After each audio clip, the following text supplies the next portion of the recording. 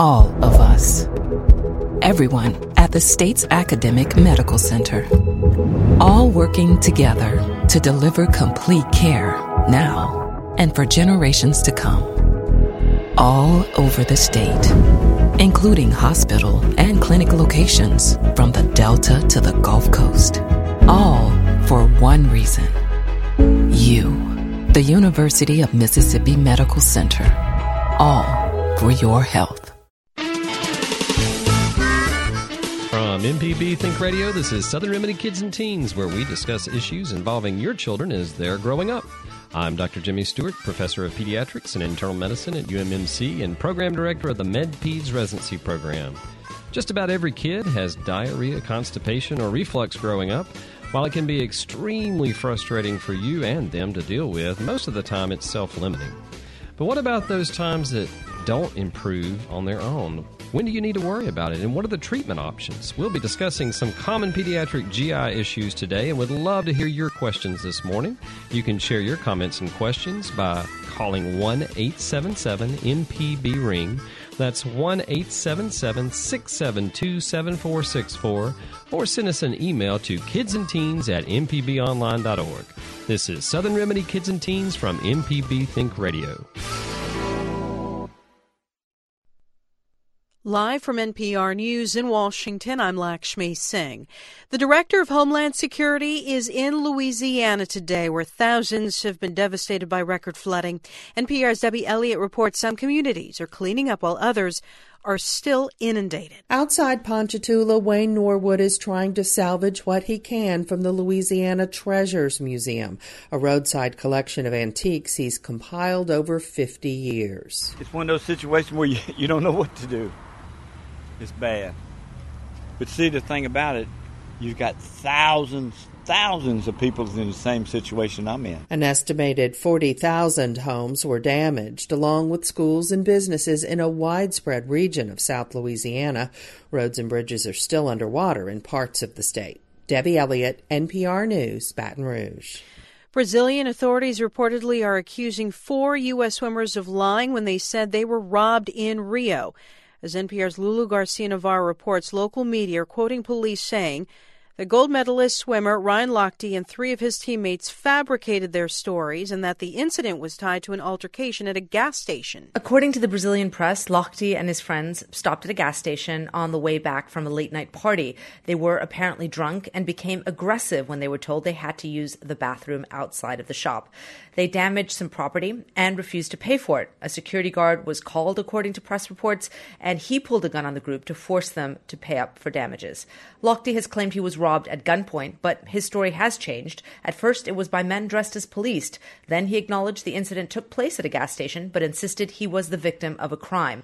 The 3 other swimmers are still in Brazil. 2 of them were taken off the plane yesterday night and had their passports held pending the investigation.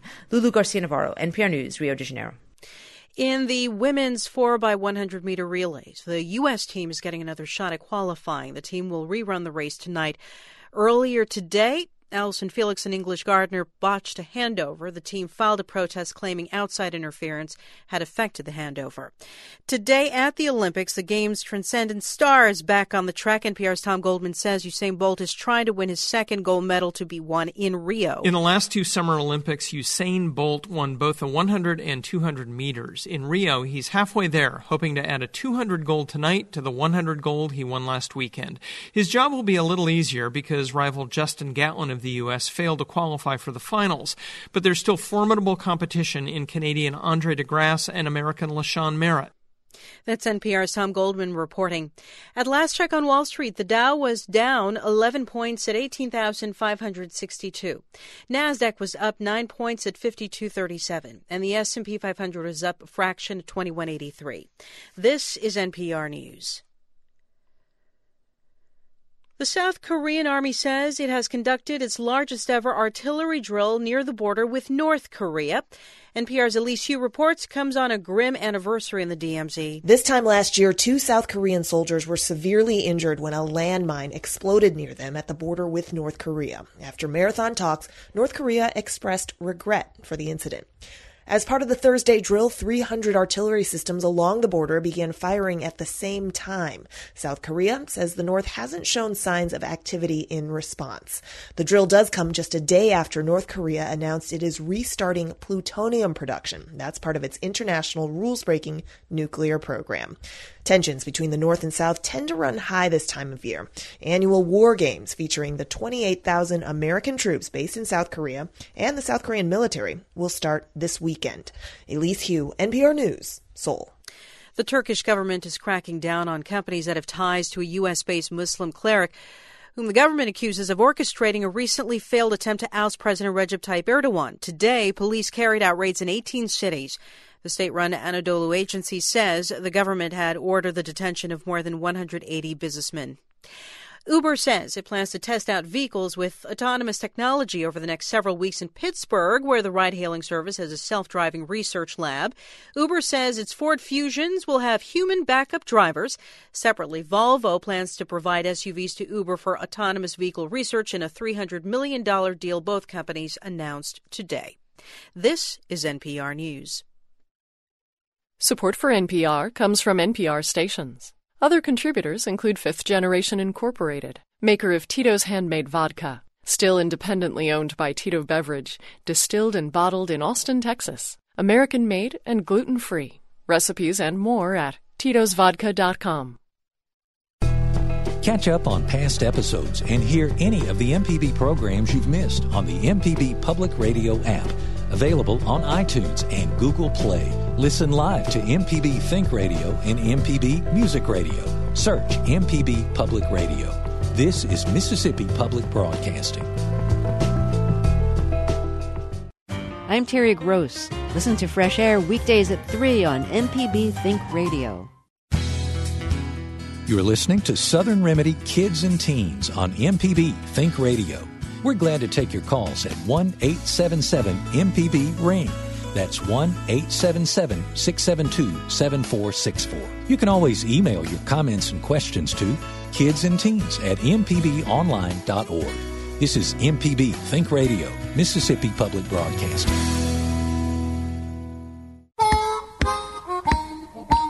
This is Southern Remedy Kids and Teens on MPB Think Radio. I'm Dr. Jimmy Stewart, Professor of Pediatrics and Internal Medicine at UMMC and Program Director of the MedPeds Residency Program. Reflux, diarrhea, constipation. If your child is dealing with any of these issues, then you know just how difficult it can be. What's the best way to treat chronic constipation? What is reflux in an infant? When is it not normal?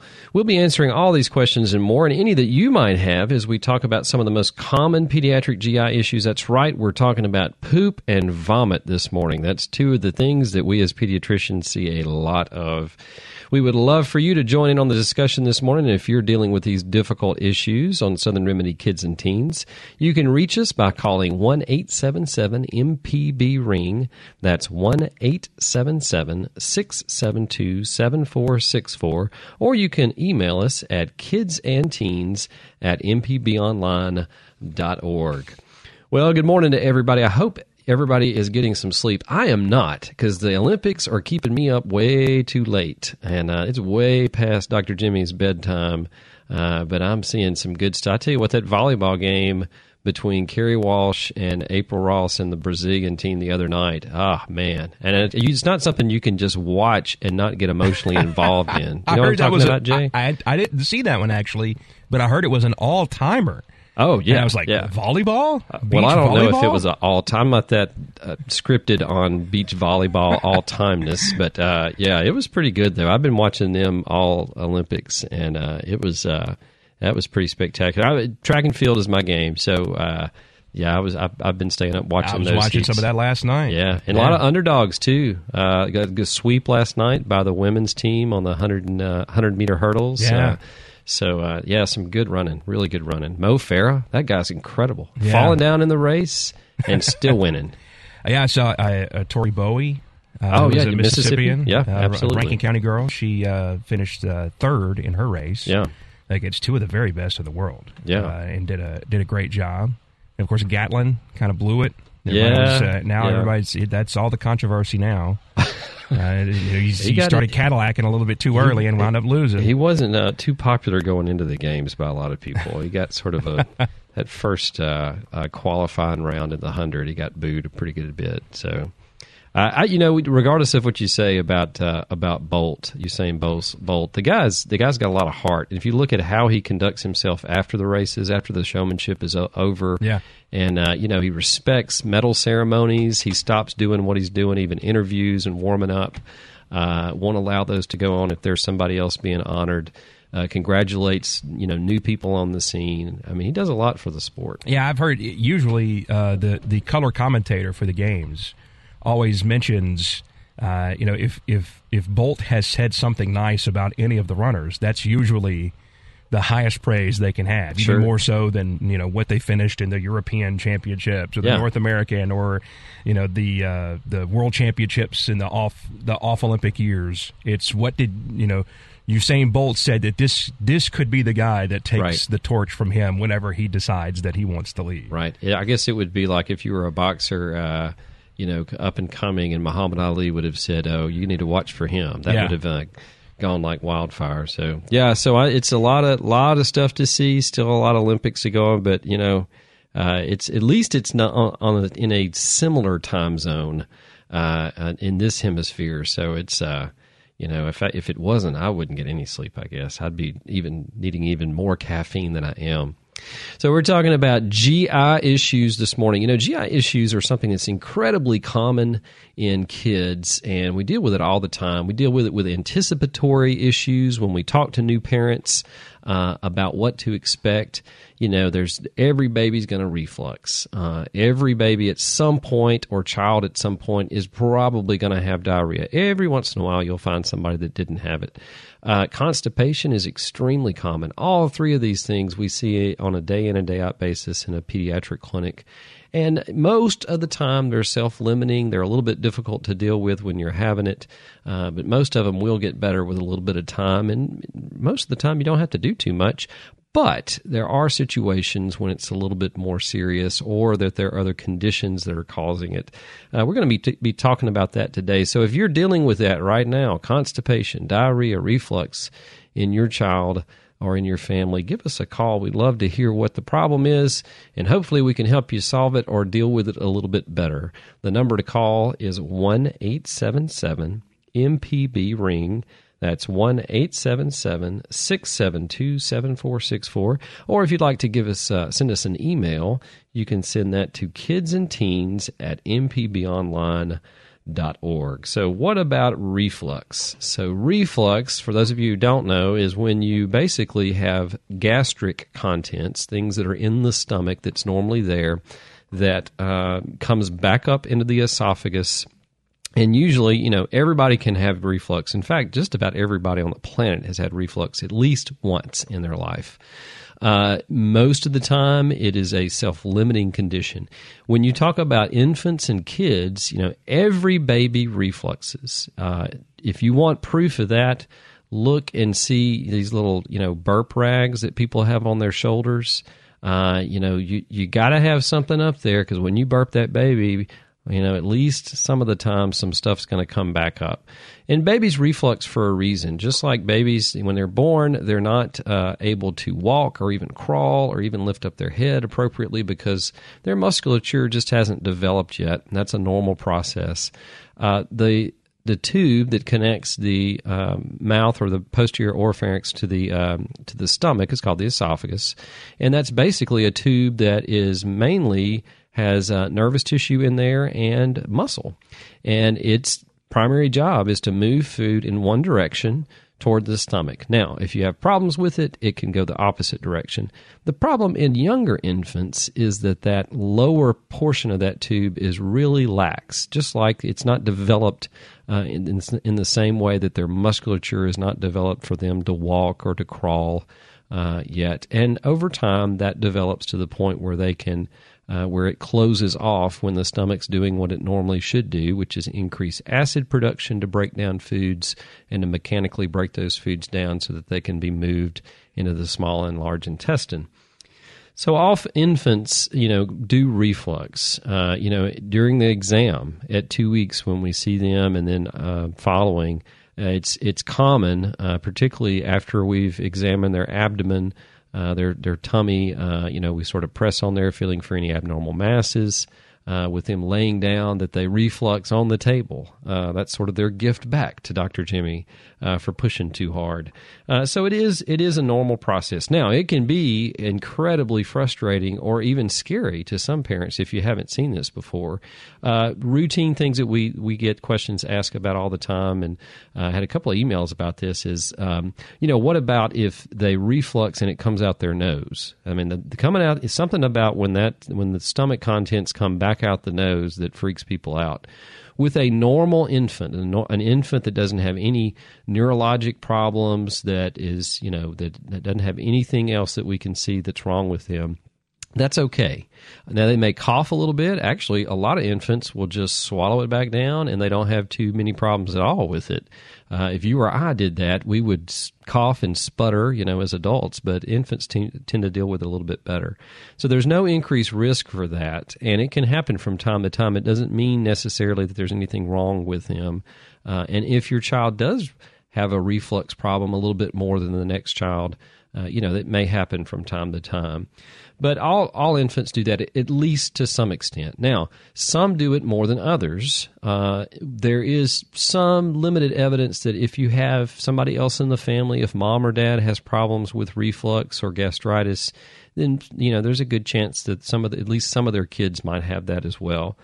It usually peaks out about 4 to 6 months, though. So reflux significant enough to bring those stomach contents back up in an infant. Usually by 6 months of age, it's starting to get better. And by 1 year of age, about 95% of refluxers will be better by that point. And that makes sense if you think about it. Solid foods stay down better than liquid foods. And because we don't give solid foods to an infant before they have adequate head control and are able to swallow, again, that has to do with the neuromusculature developmental process in the mouth and in the swallowing mechanism. We usually don't give that before 4 to 6 months. And once you start to introduce solid foods, when they can tolerate it, those tend to stay down a little bit more. Think about it as an adult. If you drink a lot of liquids, particularly, let's say that they're carbonated liquids, and then you belch a little bit, you're more likely to get a little bit more of that back up. Same kind of process in an infant. Now, there are suggestive symptoms because infants don't tell us, hey, I'm having problems with reflux. It's causing some irritation. A lot of what we diagnose gastroesophageal reflux in infants has to do with what we observe and what's observed by caregivers, by parents and grandparents. So there are some suggestive symptoms of a process that may not be, just the normal reflux that infants have. One is irritability. So if you notice after eating that your infant is having a little bit more irritability with that, it could be colic, and colic has been, associated with increased reflux, and we don't know if that's a chicken or the egg thing, if the colic is causing the increased reflux or the other way around. Feeding refusal, and this is mainly with older infants or toddlers. If they're refusing to eat, that's a problem, and it may be because they're just having that pain. Usually with younger kids, we don't see it quite as much because that feeding impulse is so strong, and they don't have the mechanisms yet to refuse the feeds. Failure to thrive is something else, and that's a medical term that really means that an infant is not growing and developing in a way that's appropriate. So one of the reasons why we as pediatricians and as primary care providers, when we see a child for their normal checkups, we look at their weight and look at their height, and we plot them out to see if they're growing appropriately. And if they're having a big problem with reflux, what usually happens is you'll see the weight weight sort of falls off the curve first. So they're not the growth velocity is not there, the weight velocity is not there. So that's something that we look at too. And there are some big red flags if they reflux and there's blood there may be a problem. That's a big one. That's usually an easy one for parents because if they see blood in that, they're going to bring them in pretty quick. And then in older children, if they have problems with asthma or wheezing or cough, especially at night, that might clue you in that you might have a reflux problem. We're talking about reflux and soon to be talking about diarrhea and constipation this morning. But if you've got a question or comment for us about your child, maybe they're having these problems or others, give us a call at 1-877-MPB-RING. That's 1-877-672-7464. Or you can email us at kidsandteens@mpbonline.org. We'll be right back after this break.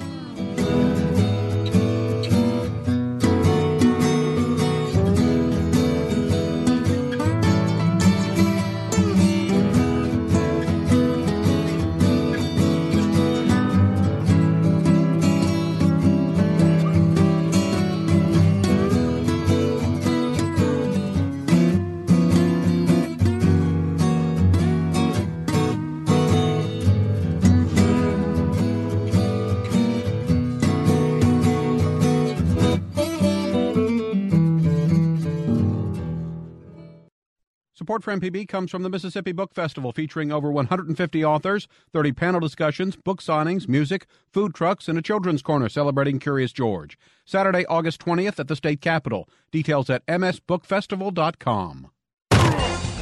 Today is Thursday, but you know what tomorrow is? It's Friday, and that means high school football. Hello, everyone. I'm Russ Robinson. Join me, Jay White, Jake Wimberly, George Broadstreet, and the whole gang as we bring you all the scores and the stories that make up high school football across the state of Mississippi. So join us tomorrow night at 10, right here on MPB Think Radio.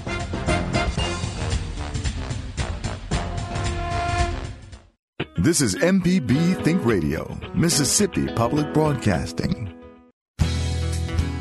You're listening to Southern Remedy Kids and Teens on MPB Think Radio. We're glad to take your calls at 1-877-MPB-RING. That's 1-877-672-7464. You can always email your comments and questions to kidsandteens@mpbonline.org. This is MPB Think Radio, Mississippi Public Broadcasting. Welcome back to Southern Remedy Kids and Teens. I'm Dr. Jimmy, and we're talking about poop and vomit this morning. That's right, we're talking about constipation, diarrhea, and reflux. Some of the most common things we see in kids, but can be a really hard thing to deal with, particularly as a parent. There's not much you can do when they're having those, and you just want it to stop. We've been talking about reflux and some of the more common presentations of reflux, maybe some of the warning signs. If you have any kind of questions about reflux, maybe you have a newborn and you think that they're spitting up a little bit too much, maybe have some concerns about that, we would love to hear your questions or comments this morning. You can reach us by calling 1-877-MPB-RING. That's 1-877-672-7464. Or you can email us at kidsandteens@mpbonline.org. So if they do have reflux out of the ordinary, particularly for infants and for older children, and if it's been going on for a long time, and by a long time I don't mean like a week, but usually that's we're talking about months with reflux. Then you want to know, well, how do you diagnose that out of the normal pattern of reflux in younger kids?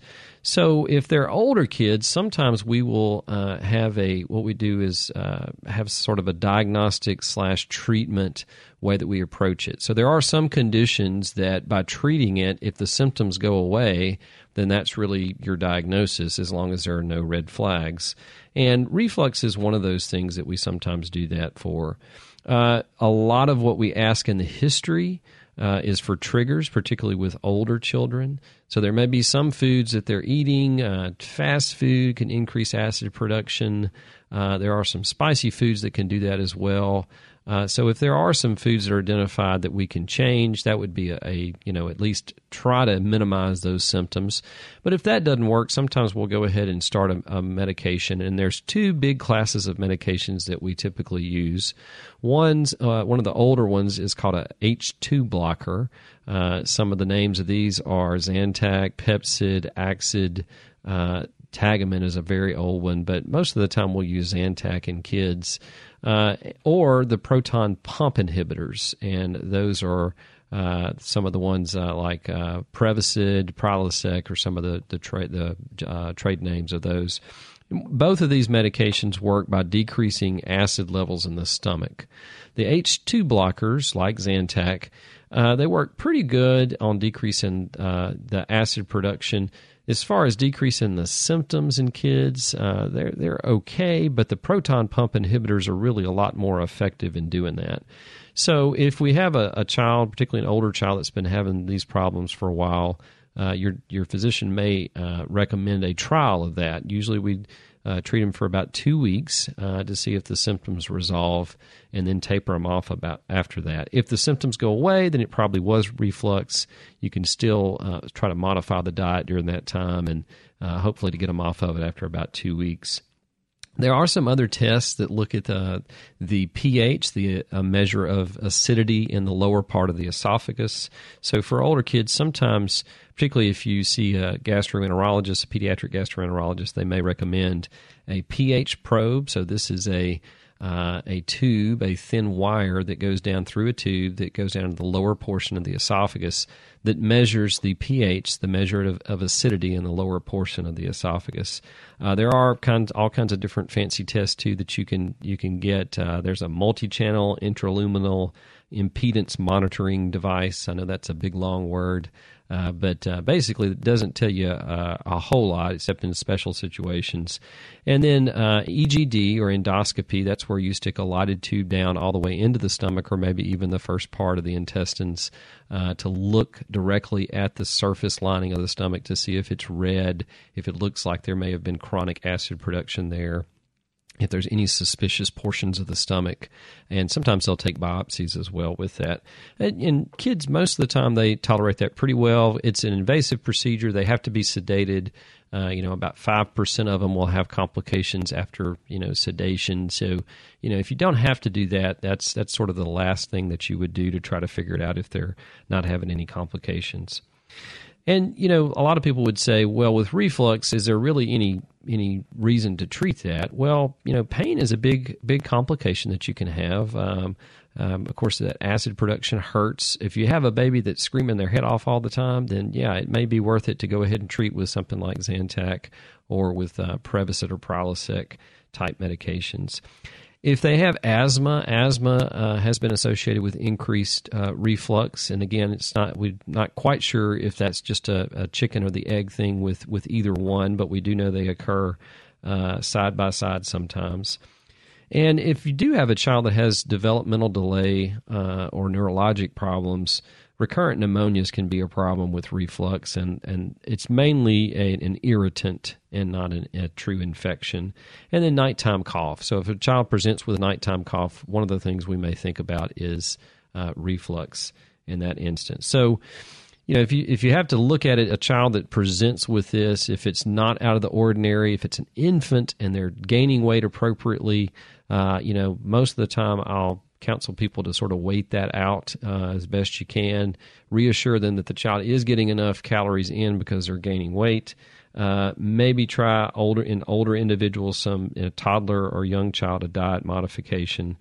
There are some things you can do to thicken up the formula in younger kids. So your physician may have recommended, you may have heard some other some of your friends, pediatricians, recommended maybe thickening up the formula with rice cereal. So you can do that. They do make some fancy formulas that once they hit that acid in the stomach, they change from a liquid consistency to a thickened consistency of about honey. So Enfamil AR is one of those. And again, you're just trying to help solidify that in the stomach. And doing some, non-fancy things after feeding, like keeping the baby upright to help gravity sort of move things along. Don't lay them down after feeding, and trying to, just do some of those maneuvers first. There are some other agents that have been used in severe reflux. They don't work too well, and they have lots of side effects. So there's an antibiotic called erythromycin that's been used. There's some other things like Reglan that really they're not really worth starting in most kids just because of the potential side effects. They can interfere with other medications. There's some liver considerations with some of them, and some of them work on the brain in different ways too. For really severe kids, surgery is an option, and again, some of these kids are the ones that have neurologic difficulties, and there's a surgery that sort of wraps up the lower portion of the esophagus called a Nissen surgery. But that's usually the oddity and sort of the outlier. Talking about reflux this morning, we're going to talk about some diarrhea and constipation too, and some of the ways that presents in kids. We would love to hear from you if you have any questions this morning about anything related to that or any other health problem related to that your children or your family has been dealing with. You can call us this morning at 1-877-MPB-RING. That's 1-877-672-7464. Or you can email us at kidsandteens@mpbonline.org. Well, let's talk about constipation. So constipation, also a common thing in kids. Up to 30% of kids would present sometime during their childhood. If you look at everybody, about 30% of them will present with constipation. It usually makes up about 3 to 5% of pediatric visits. Generally, it's in kids from the toddler age through young school age, just as they're starting school. I think I said school. I hope I didn't say stool. But I may have done that. Sorry about that. You clarified though. Yeah, I did clarify that. So just as they're starting school, so it's very common. We deal with it quite a lot, and it can go along with potty training. It's pretty common to be about the same time that you're potty training, or if you have changes in schedules. So kids, when they're learning how to control their own bowel movements, sometimes you can set up cycles where they do that inappropriately. They build up stool in their lower intestine. It hurts when it comes out, and it sets up this cycle of them suppressing that urge, and it just compounds the problem. But basically, the longer that stool stays in the intestine, the harder it's going to get because of the body's natural processes of absorbing water from the stool. There are some warning signs. Normally we talk about normal stooling patterns in kids. Now, we do have a lot of patients that come in. Sometimes their parents will say, well, my baby, they're having abnormal stools, they're only having one a day. There are some outliers. So particularly young kids, when they're first born, you're going to have a stool with most feedings. If they're breastfed, they tend to not have as many stools, but it may have they may have more stools, but it may be less stool there and sort of watery. If they're formula fed, the stools are there's more volume to that stool, and they may have a little bit less of them. But generally speaking, by the first month or so, they should have about 2 to 3 stools a day on average. There are some children that have stools maybe once a day, maybe every other day. You can have, again, some kids that go a little bit longer than that. But if they're having regular soft stools, that's usually okay. So normal stooling patterns, we'll ask a lot about that. And, if they're having 1 stool a day and they're 3 weeks of age, as long as it's soft, their abdomen's not distended, the child's growing appropriately, that may be a normal stooling pattern for them, because everybody's a little bit different. Some warning signs, there's a special type of stool that comes out right after the baby is born, which is called meconium, and it's a nasty, thick, black, sort of tarry-looking stool that comes out. If that is delayed, if they haven't passed that by at least the first 48 hours, or that may be a warning sign that they may have some other problems with the way that their intestines have developed. And they may have, you may need to investigate that further. If they have fever or vomiting or diarrhea with the constipation, that is a red flag that needs to be looked at a little bit in more detail. Or, it's common to have a little bit of bleeding, especially if they have a hard, large stool that the child will pass and have what's called an anal fissure. So this is a tear right around the anus. where stool comes out, that you can have a little bit of blood there. If they don't have that though, and they have blood in the stool, then that's a problem. Again, bleeding, particularly in an infant, that can be a big issue sometimes. And then if they have severe abdominal distension, if their abdomen is really, really distended, that can be a big issue as well. All right, we got an email here I'm going to read. So some of the formulas are very expensive. Certain brands like Enfamil tend to be a little bit more expensive than others. There are always off-brand comparisons. Is it worth it to spring for the real thing, or am I losing any real value with the generic stuff? That's a good question from Eric. So Eric, yeah, that's a great question that we have all the time. So if you look at all the different choices of formula, you can find all kinds of comparisons against one another and what works and what doesn't work. A general, run-of-the-mill formula that you can buy at Walmart is no different than one you can get that's a specialty formula, unless your physician tells you otherwise. But if you look at what's needed, of course, breast milk, breastfeeding is the best way. It's often the cheapest way to do it if you can do it. It does take a little bit of scheduling on mom's part, but it's the healthiest thing, the most natural thing to give nutrition to that child in the at least first 6 months of life. But if you can do it up to a year, that's great. There are some options after that if you want to continue breastfeeding. Formulas, generally we would recommend an iron-fortified formula, but it doesn't really matter if it's a fancy one with lots of stuff that's added in. Generally speaking, there's not any evidence to support that. It's going to be a higher price formula, as you mentioned, and it in the run-of-the-mill infant that's normal, not having any kind of problems, it's going to be fine. There are lots of other formulas out there that are used sometimes for special situations where the infant can't or the child can't break down those substances, so it's pre-digested formulas. These are the stinky formulas that they do come out as diarrhea, and they're not easy to deal with sometimes by parents. So, second email here from Kim in Ocean Springs.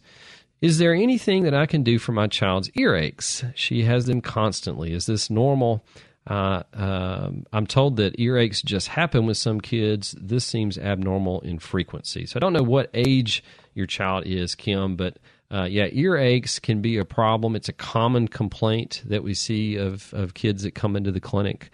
The first thing that we do, of course, is look in the ear. I would not recommend go digging around in your child's ear, no matter what their age is. If they have things in there, like foreign objects, you can end up doing some damage by pushing them further into the ear canal, make them harder to get out.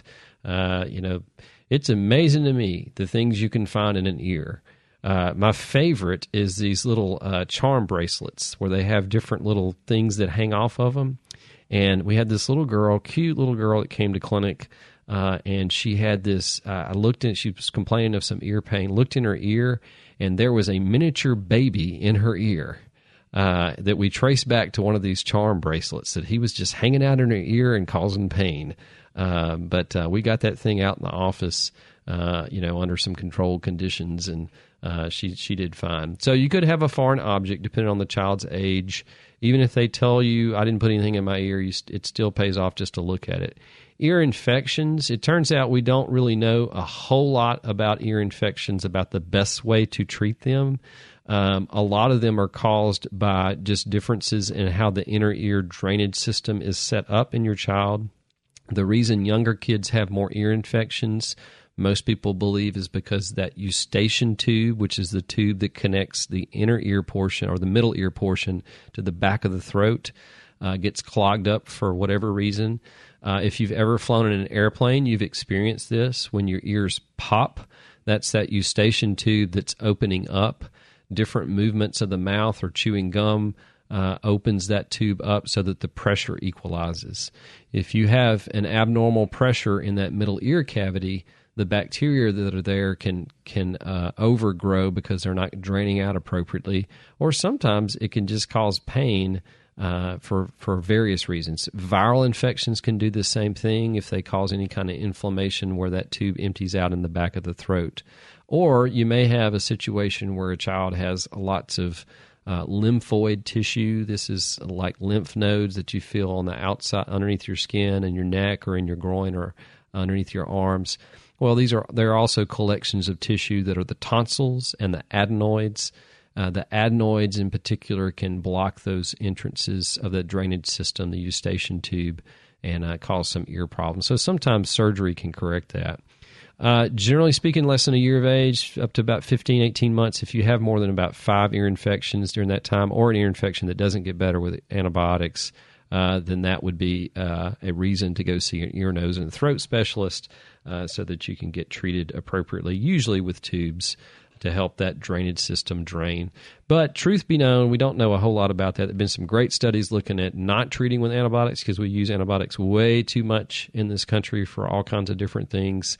That's part of the reason why we have antibiotic resistance to some bacteria. There have been some great studies looking at not treating uncomplicated ear infections, and kids do fine. They don't have decreased hearing later on.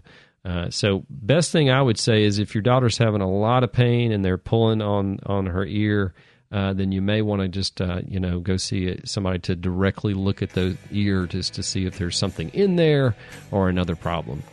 This is Southern Remedy Kids and Teens. We're talking about GI issues this morning and anything else that you want to call in about with the health of your child or family. You can give us a call this morning at 1-877-MPB-RING. That's 1-877-672-7464. Or you can email us at kidsandteens@mpbonline.org. We'll be right back after this break.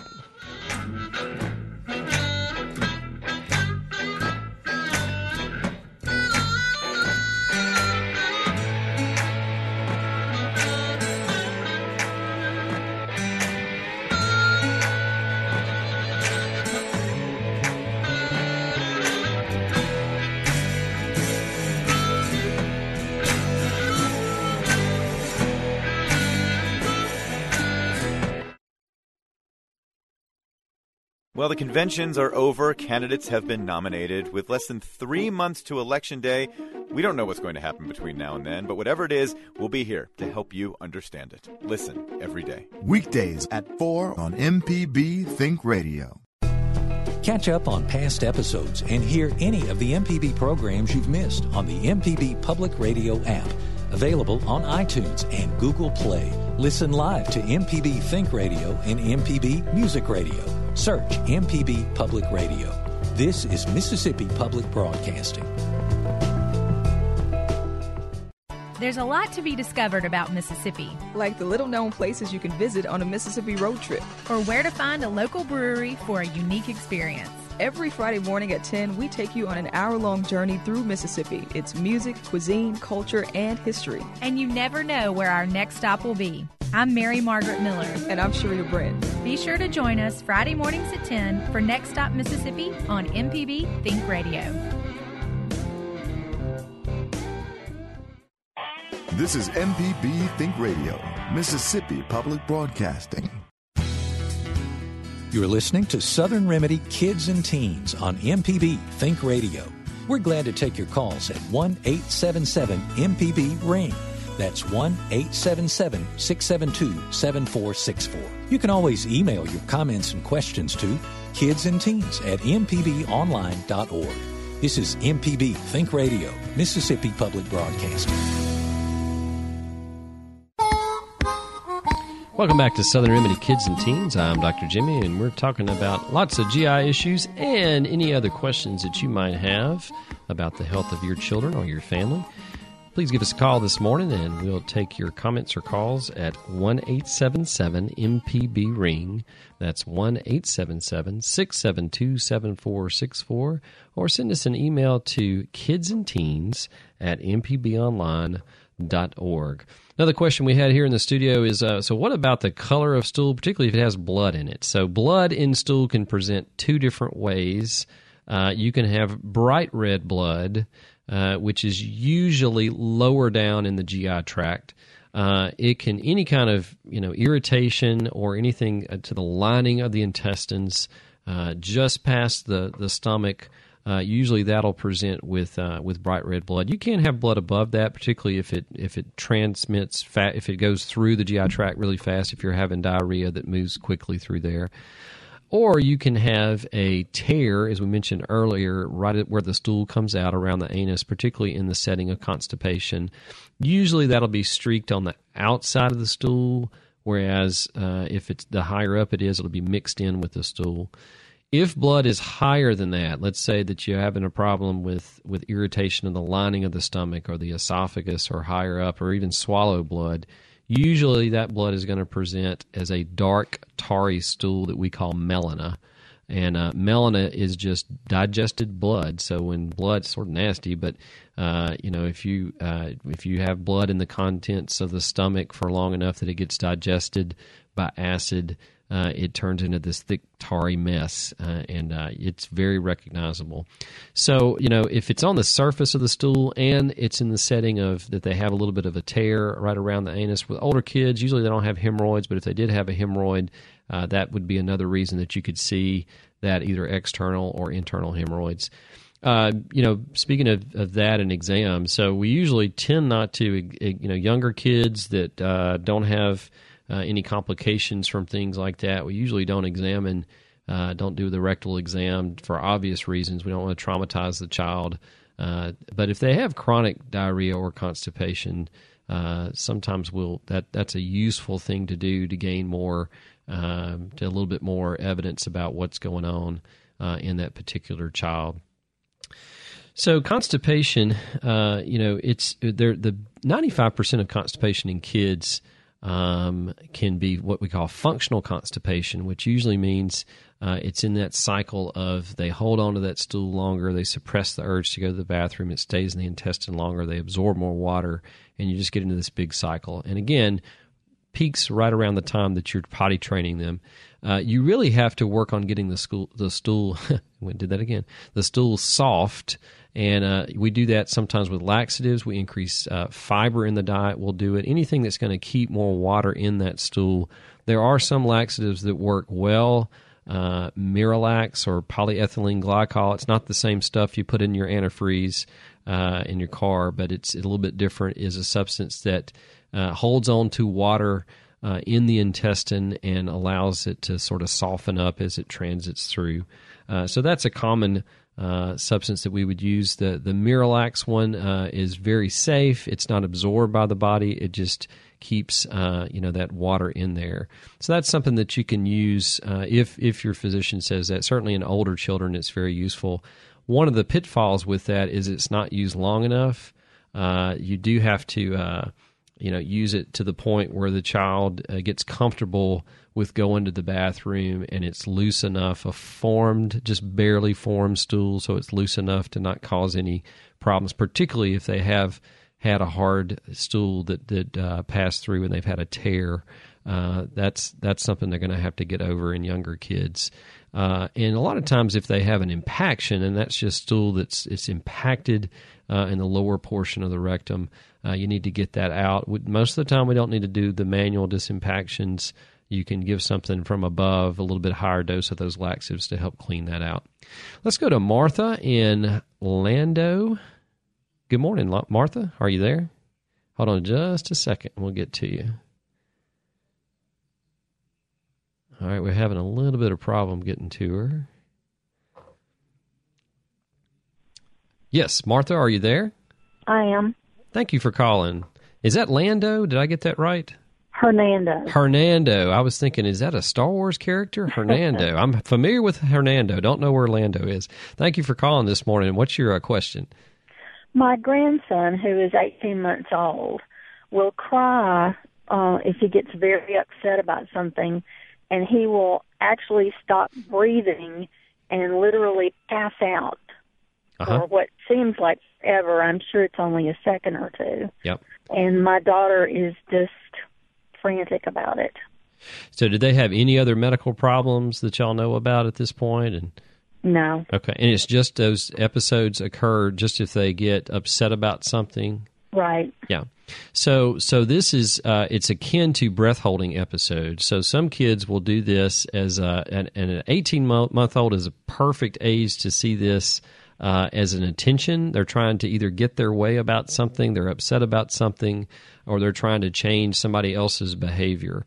Of course, the breath holding spells, they'd hold their breath until they pass out, and then immediately they'll start breathing. And by immediately, I mean 20 seconds. Like you said, that can be a long time if you're watching them, particularly if you're a parent or grandparent.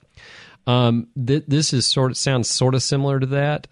You can have an exaggerated, what's called a vasovagal reaction too, particularly if you're crying. It stimulates the nerves that control breathing to the point where you might pass out. Depending on how the child's crying too, they can hyperventilate, and that can do the same thing. At 18 months, most of the time, if they don't have any other symptoms after that, they wake up, they're feeling fine. That's not a problem. But, if it certainly, getting checked out is never the wrong thing to suggest by a physician. But it sounds like this is akin to those types of episodes and is probably self-limiting. You're right, though. It's scary. Now, the thing to do is not to freak out or give the kid attention, which is very hard. Because an 18-month-old, if once they do that, they really want to get what they want. So ignoring them will sometimes change the behavior better than anything else. But that sounds like what it is to me.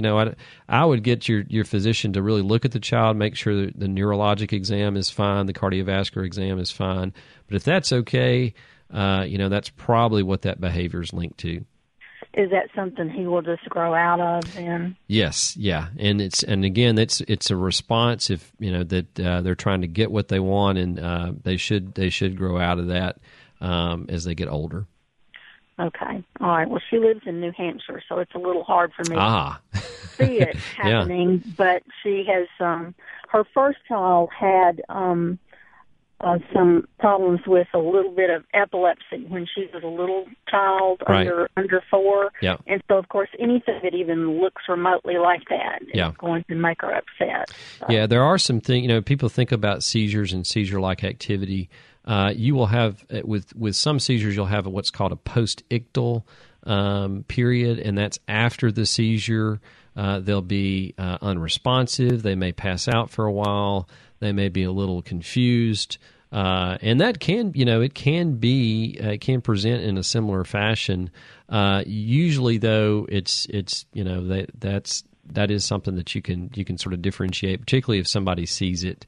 The difference between those two. There's a couple of different ways you would diagnose seizures. History is extremely important.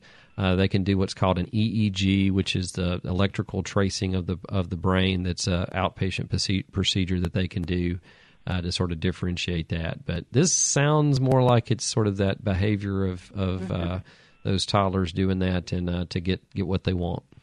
Okay, so she just needs to make him comfortable and just... That's what I would do after a physician sees him. If he says, hey, he's got a normal neurologic exam, everything else looks fine, cardiovascular system, heart looks fine, then yeah, that's probably what I would do. Okay.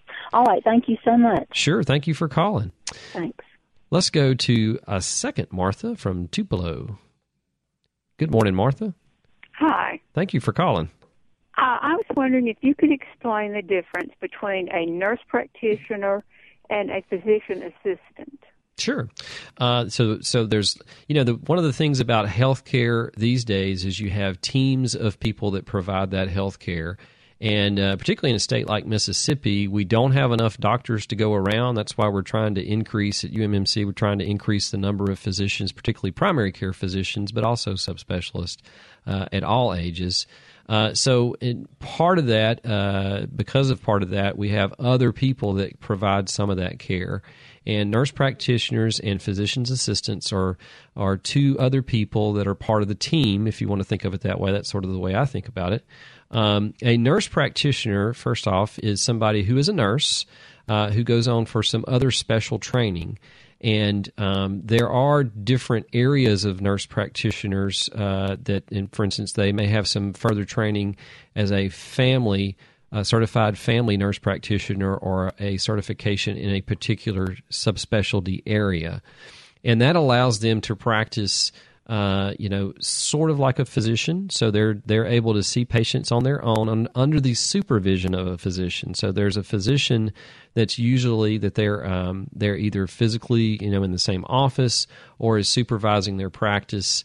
The way laws are set up in Mississippi, every state's a little bit different, but generally speaking, they can prescribe medications. They can diagnose and treat things within that scope of training that they received, similar to a physician. And most all the time they're working hand in hand with a physician in case there's there needs to be some oversight of any particular thing that's going on or something that is maybe out of the scope of their practice. A physician's assistant is similar to that. It's a totally separate training program that rotates through some clinical situations. And again, state to state, it's a little bit different. They are licensed to do certain things, not quite as much as, say, a nurse practitioner would be able to do, but they are able to see and treat patients under the supervision of a physician.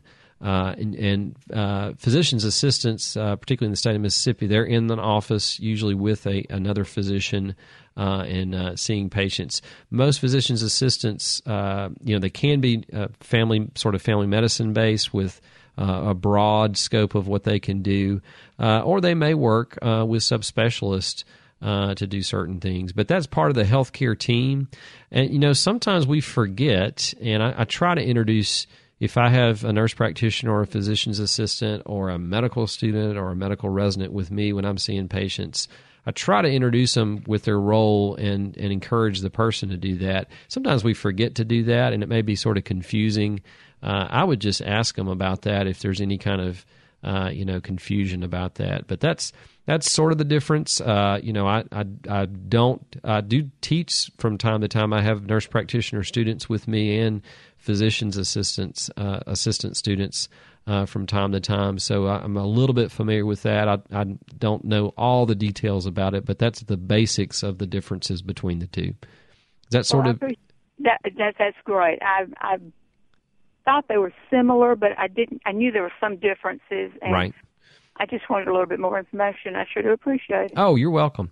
And, I can't tell you how many times I appreciate, we have a nurse practitioner that works in our office with patients, and it's a great help in doing things. I think most patients that understand the role, and that's exactly, the reason why Martha asked the question is you need to understand the role of what they're doing as part of the healthcare team, and they can do a lot. They can help you out a lot because most places today, particularly in Mississippi, one person's not able to handle all the healthcare needs of the community or their patients. So, I highly am a big proponent of doing that. Pharmacists have had increased roles as well. I know in our residency clinic we have pharmacy residents with us that can help follow up with patients if they need to have asthma follow up.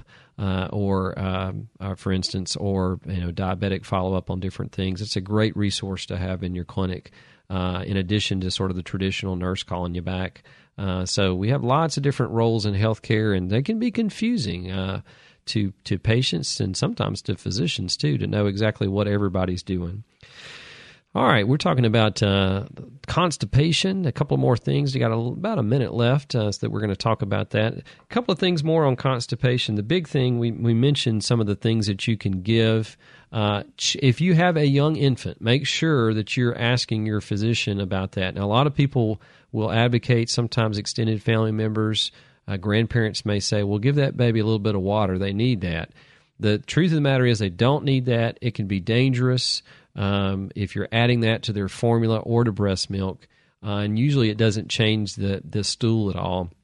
Giving them juice, particularly less than 6 months of age, also can be a dangerous thing. So check with your physician if you got a younger one with constipation. All right, unfortunately, that is all the time we have for this morning. Hey, thanks for calling and sending emails. Enjoy the discussion with you this morning as we talk about poop and vomit. Southern Remedy Kids and Teens is a production of Mississippi Public Radio Think Radio and is funded in part by a grant from the University of Mississippi Medical Center and generous support from the members of the Foundation for Public Broadcasting in Mississippi. Today's show was engineered by Jay White. Our call screener was Liz Gill. I'm Dr. Jimmy, and you can join us next Thursday at 11 o'clock for Southern Remedy Kids and Teens. And stay tuned for NPR's Here and Now coming up next on MPB Think Radio.